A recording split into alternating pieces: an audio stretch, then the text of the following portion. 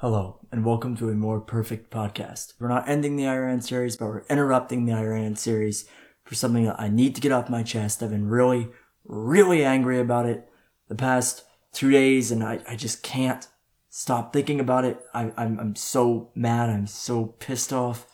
I've never been this mad at anything political before. If you talk to me on a detailed level, at least, about politics, or really about politics in general, you know that it is rare that I should get so angry. I don't really involve myself in, pro-life, pro-choice debates. I don't really involve myself in any of that. I don't get angry where a lot of people do take things personally. I don't get mad. So it's very surprising that I would get this angry, and it kind of, surprises me even that I'm this angry about it. I just can't let it go. I can't let this go. I just had to make an episode about it. I hope you guys enjoy. It makes me so pissed off what happened. Anyways, we have responses coming, we have news reports, we have history, we have a lot of stuff in this podcast, so I gotta take a breather. I have a lot of stuff to cover. Okay. So the reason why I'm doing this episode is because a few days ago, Trump did his State of the Union address as required by the Constitution. Now, the State of the Union address has historically pushed the American conscience forward. It's pushed the bounds of our nation, and it's moved the American eye towards new frontiers. It's a very important thing for our country, and without it, our history would look a lot different, as we'll see later. Trump did this speech on February 4th, 2020. This speech is going to go on in history, but not for the reasons that I'd like. After the speech, when Trump was done, Trump said, "God bless America," as is custom. Pelosi stands up, and instead of clapping, she takes the speech in her hand, and she just tears it in half. Takes it again, tears it in half. This big old bitch. I can tell you, I didn't believe it at first. I had to keep watching and for them to replay it. And sure enough, it happened. It's so shocking to me that this kind of blatant disrespect would be in a chamber as sacred as the House of Representatives, tradition as preserved as the State of the Union address. It's just awful to me. And so I couldn't help myself.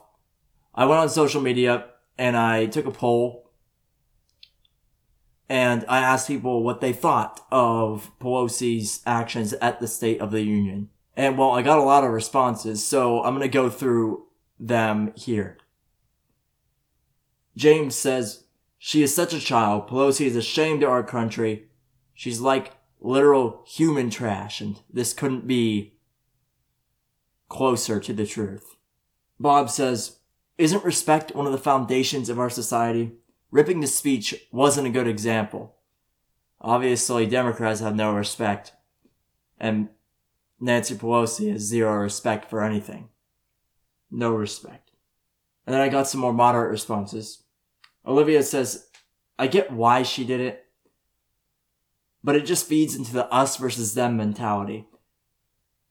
Partisan politics isn't great. This is definitely true. George Washington warned against partisan politics. He didn't even want political parties in general. And as far as fitting into the us versus them mentality, it certainly makes a lot of American-loving people very, very angry. So you're definitely right there." Ricardo says, "Not only is Pelosi a child for doing that, but so is everyone else in office." So this is really underlining the previous point of the us versus them mentality, since everybody on both sides is committing stupid acts, and everybody's just so stupid. So Ricardo's just on the ball here. George says she should not have ripped up the speech. Childish. It's very childish. We all remember when we were 3 years old and we ripped up our report card because it wasn't good. Yeah, this is this, except try 70, I think it's 79. James said this. James says that it was full of BS. We are in better places before he took office. He spits lies, and that the last 3 presidents have done better. I asked him, "So you don't agree with what Trump said at all, basically?" And then he was like, "Yeah, I disagreed. It was full of bull." And then James said this, and I'll play it for you. The fact of he had to literally have 3 different black people to stand up to be recognized to make it seem like he was doing something But in actuality, the Grantville schools are terrible. Undersecretary Bedoya, or whatever her name is, she has actually killed more funding than anything. So it's a lot of things in the administration, and including that I'm studying political science, so I really into it. He's disrespectful to women, and including that, like again, I said, he had to use over 3 different people. It felt like it was putting him on a platform that he's doing something for the American people, and make America great. It's not making America great. America's been more divided than ever. So, yeah. So James, that's really cool that you're studying political science. I super encourage you to keep it up. We need a lot more of those people now than ever before. Just so you know, don't stop there. Please go into law school, because just a political science degree is useless.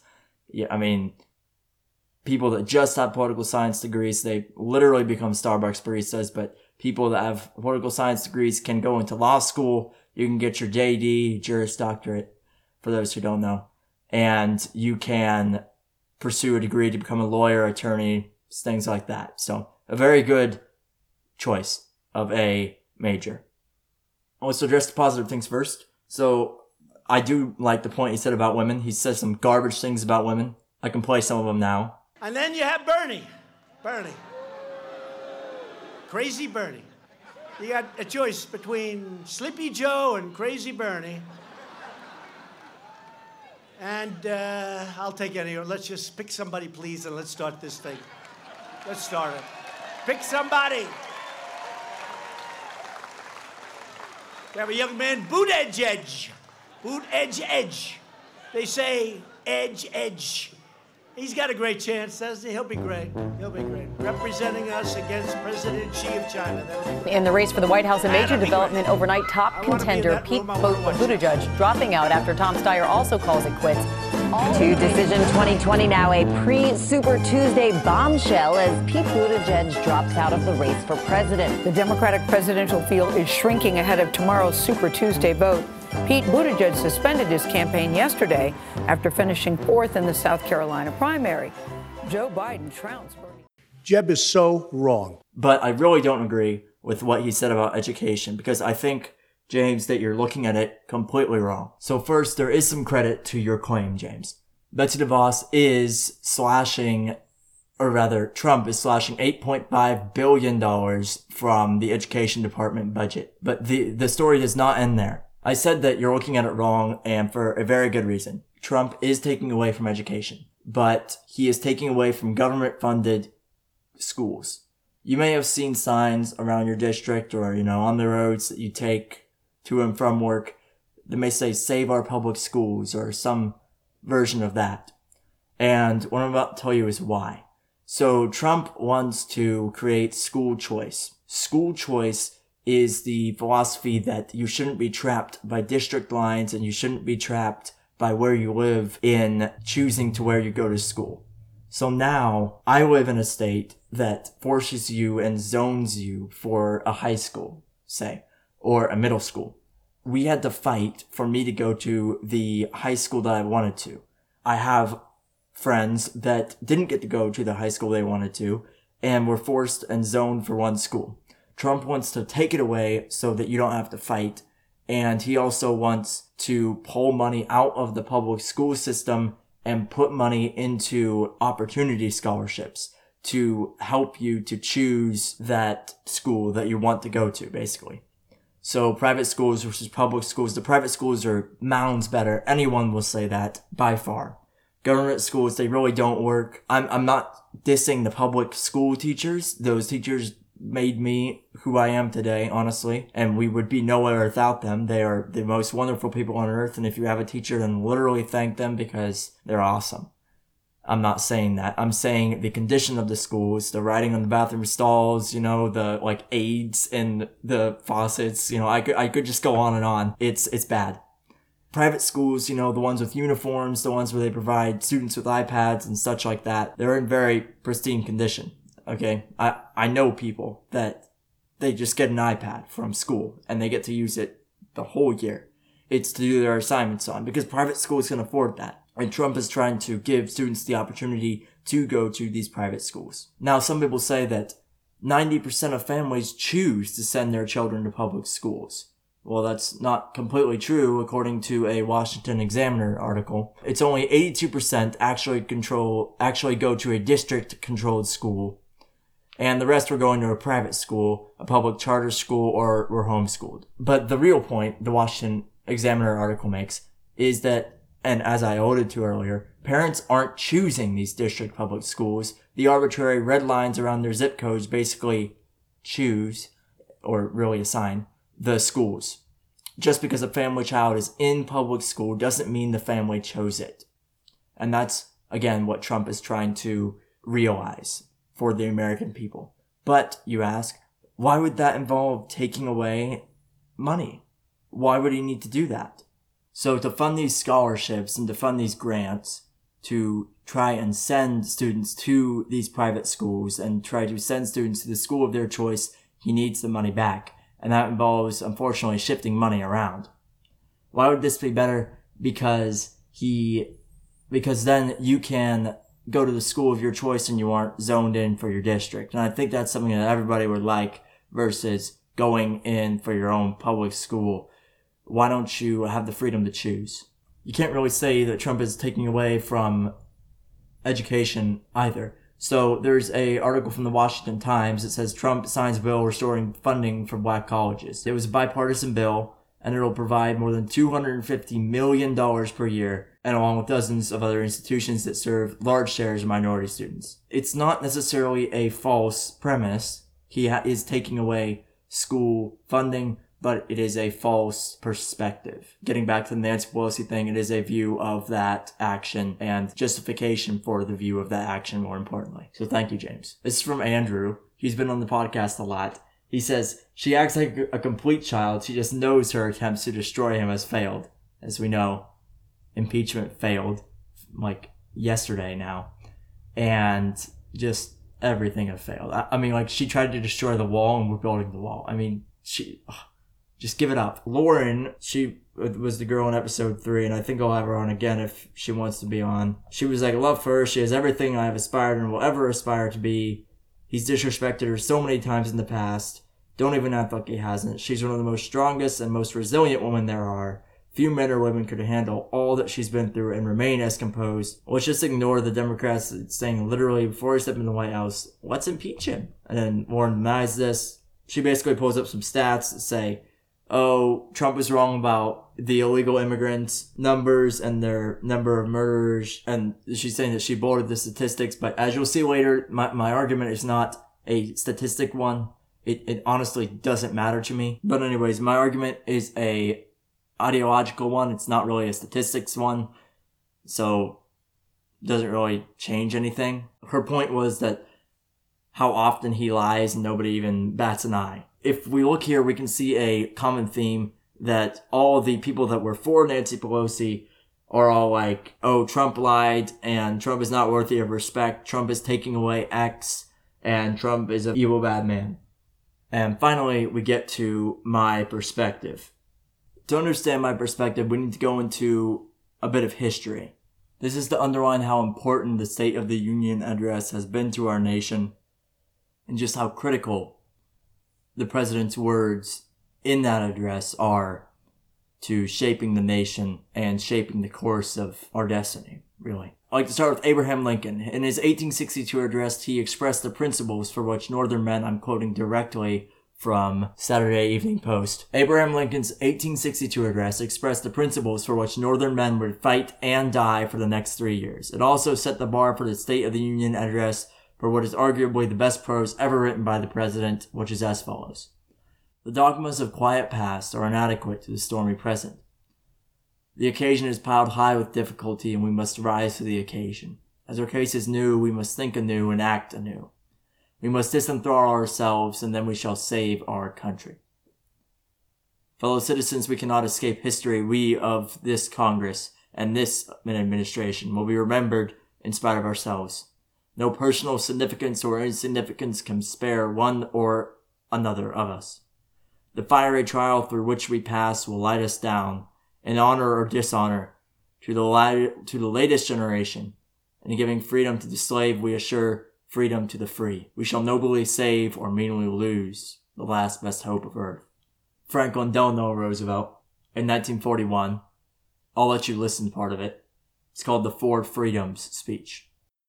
In the future days, which we seek to make secure, we look forward to a world founded upon four essential human freedoms. The first is freedom of speech and expression everywhere in the world. The second is freedom of every person to worship God in his own way everywhere in the world.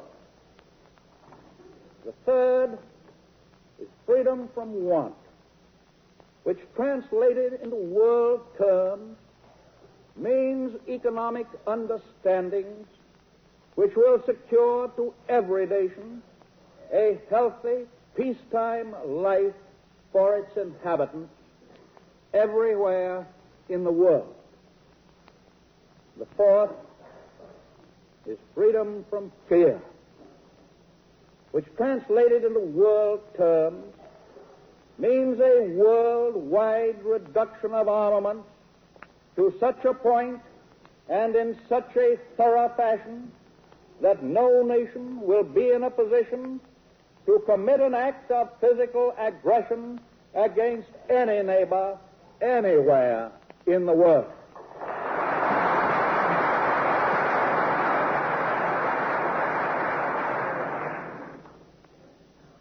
That is no vision of a distant millennium. It is a definite basis for a kind of world attainable in our own time and generation. That kind of world is the very antithesis of the so-called new order of tyranny which the dictators seek to create with the crash of a bomb. And there's another one. In 1986, in the Challenger, disaster happened. I'll let you listen to that one. See how it binds the nation's soul together and addresses the nation's sorrow at such a great, great tragedy. Mr. Speaker, Mr. President, distinguished members of the Congress, honored guests, and fellow citizens, thank you for allowing me to delay my address until this evening. We pause together to mourn and honor the valor of our 7 Challenger heroes, and I hope that we're now ready to do what they would want us to do: go forward, America, reach for the stars.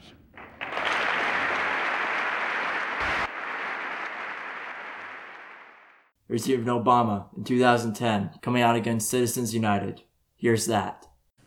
With all due deference to separation of powers, last week the Supreme Court reversed a century of law that I believe will open the floodgates for special interests, including foreign corporations, to spend without limit in our elections.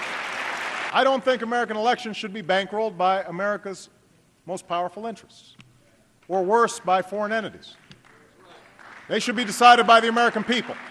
So as we can see, not only have President's State of the Union addresses pushed the nation forward, Lincoln's propelling the nation forward in the Civil War, addressing the survival of democracy, and adding to the philosophical battle against the Confederacy. FDR, with his 4 freedoms, addressing the nation's nervousness and anxiety, looking over the sea at Europe and the Nazis taking over. Obama in 2010 coming out against the Citizens United ruling by the Supreme Court. These speeches have moved American history and the American psyche forward, as they will continue to do throughout time. An attack upon the American tradition with such precedent and importance isn't just another attack on Trump in the pursuit of so-called justice. It is an attack upon the nation's heart and what makes us so great. This nation is a great nation. It's the home of my family and my friends, no matter what we believe, no matter where we stand. This nation brought great things to the world, such as the internet and electricity, the Industrial Revolution, cars, planes. We are a great nation, full of great people. It puts it in doubt to me when you disrespect what we hold dear, and when Trump announced what we hold dear, and you didn't stand? What kind of crap is that? They didn't stand for a person with cancer, Rush Limbaugh, a call to end late-term abortion, the United States standing against China, the United States leading a coalition against socialism in Venezuela, Tuskegee Airmen, and Brigadier General Charles McGee. They didn't stand for Janiyah, an underprivileged fourth grader receiving a scholarship that was so that she could go to the school of her choice, which, fun fact, was paid for completely by Betsy DuBois. They did not stand for the killing of Soleimani and the recognition of the family who lost their father, who was killed in a roadside bomb, and they did not stand for ending the war in Afghanistan. The only time they really stood up and meant it was when they tore the State of the Union apart. My grandfather fought in World War II. And like the Tuskegee Airmen, he returned home and devoted the rest of his life to the betterment of his nation. He worked on the access arm for the space shuttle missions, the Apollo missions. He worked for Boeing and helped design Air Force One. He was a real patriot. And I have the utmost respect and love for my grandfather in my heart. And to me, what he stood for and what he fought for are the true ideals of our nation that we hold. And these ideals were torn apart. They were torn apart when Nancy Pelosi tore them apart. They were torn apart when Democrats did not choose to do their part and stand.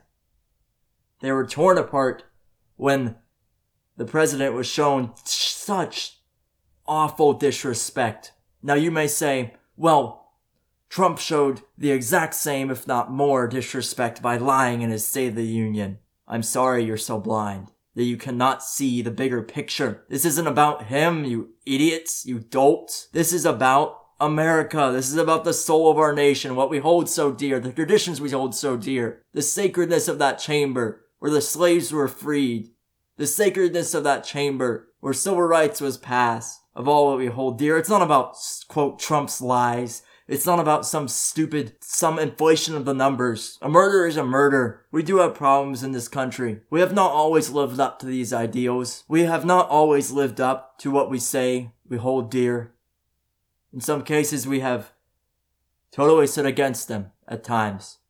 Or at least it seems like it. And we wouldn't be the nation we are without the ideals that we hold so dear.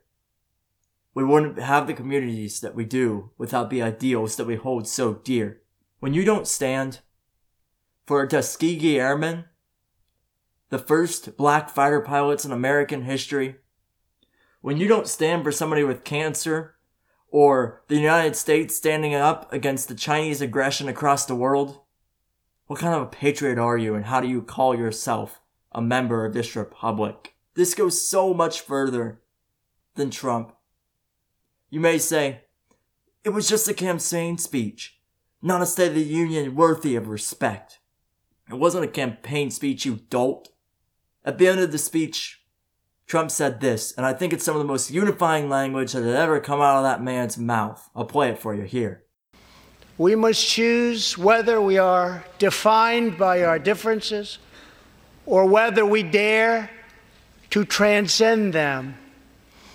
We must choose whether we squander our great inheritance or whether we proudly declare that we are Americans. We do the incredible. We defy the impossible. We conquer the unknown.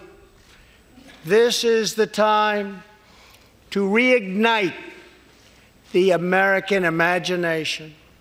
This is the time to search for the tallest summit and set our sights on the brightest star.